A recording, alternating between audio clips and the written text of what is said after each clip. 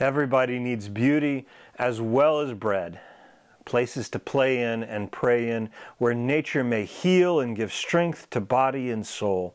Those are the famous words from John Muir, that Scottish naturalist that is the father of the American National Park System. As we film this midweek meditation, the sun is shining and the temperatures are rising and spring is here, and if I'm honest, my spirit is lifted.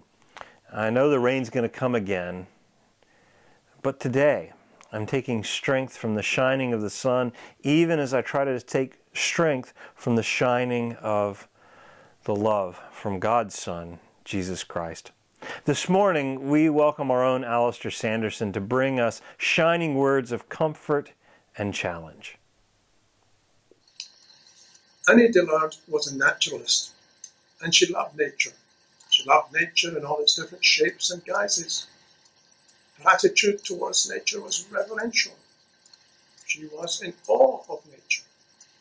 She also was in awe of God, but she had problems with God. She couldn't understand God. She said she didn't believe in God. And yet, every second page of her famous book, Pilgrim at Tinker Creek, she mentions God. She theologizes about God. But she is frustrated with God.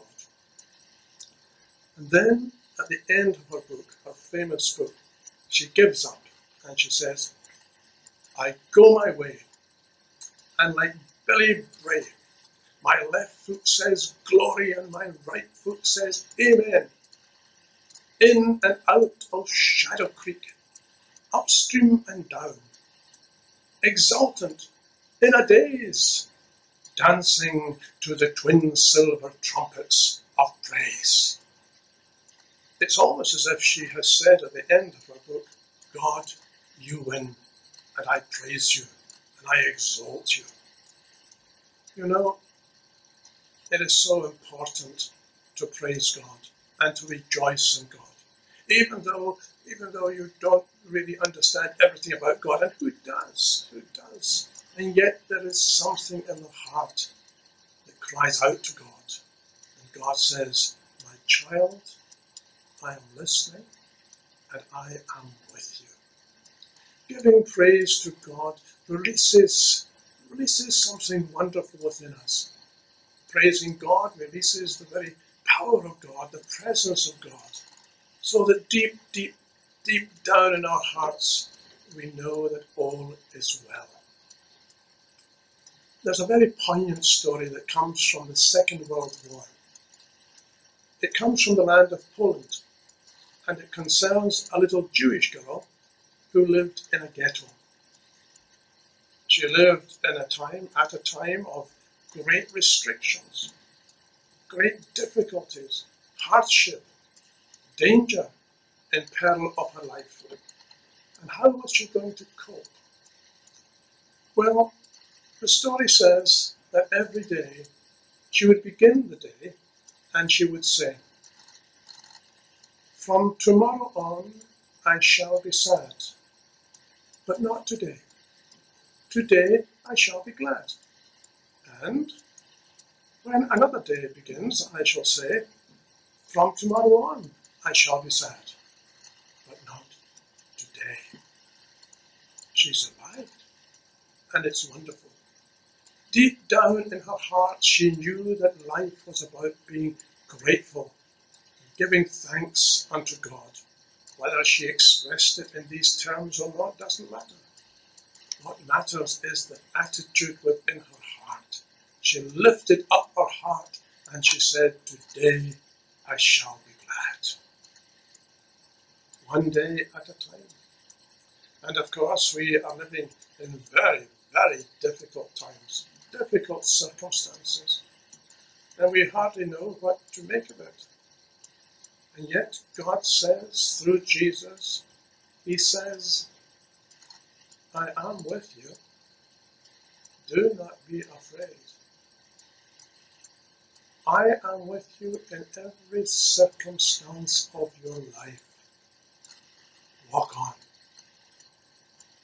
We are told in the book of Proverbs that a cheerful heart is a good medicine, but a downcast spirit dries up the bones. Be cheerful. Take courage. Dare to give thanks. Dare to rejoice. We are told that Paul and Silas were thrown into prison. And there we read that at midnight they prayed to God and they sang hymns to God. And wonder of wonders, there was an earthquake. The foundations of the prison were shaken. The cell doors flew open. The chains and the manacles of all the prisoners were loosed and they were free. It's almost like a parable. Praising God, giving thanks to God, singing hymns to God, somehow or other releases the power of God into our lives. And it's wonderful.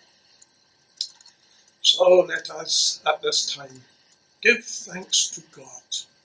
Give thanks to God for all those wonderful people in the NHS and key workers and people everywhere who are doing their very, very best to make life a lot easier for us all.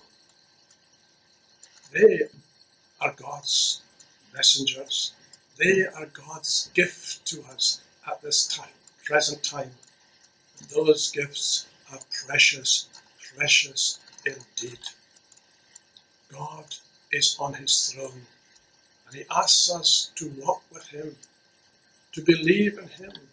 He is on his throne, but he says, I am with you always. The transcendent and the immanent God.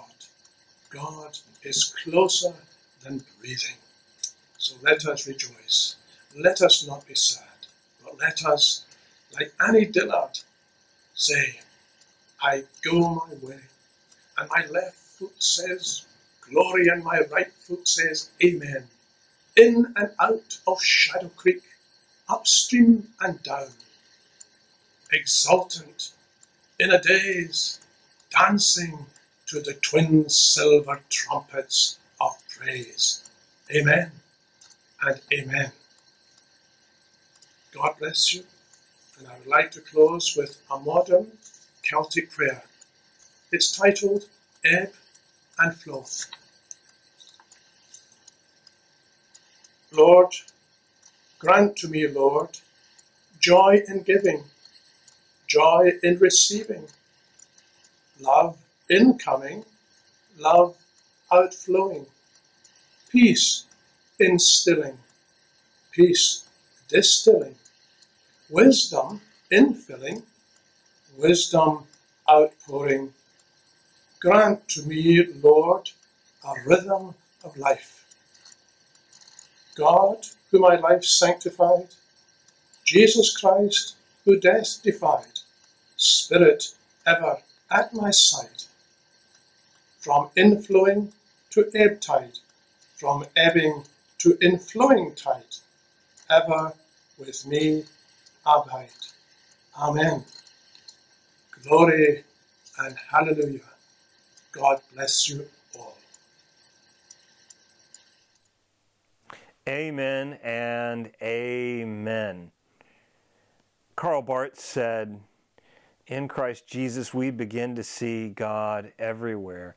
And I certainly appreciate Alistair's words to us this morning on the importance of praising God and being aware of God's presence within us and around us. And I hope this week, friends, that you can feel the presence of God within and around you. Amen.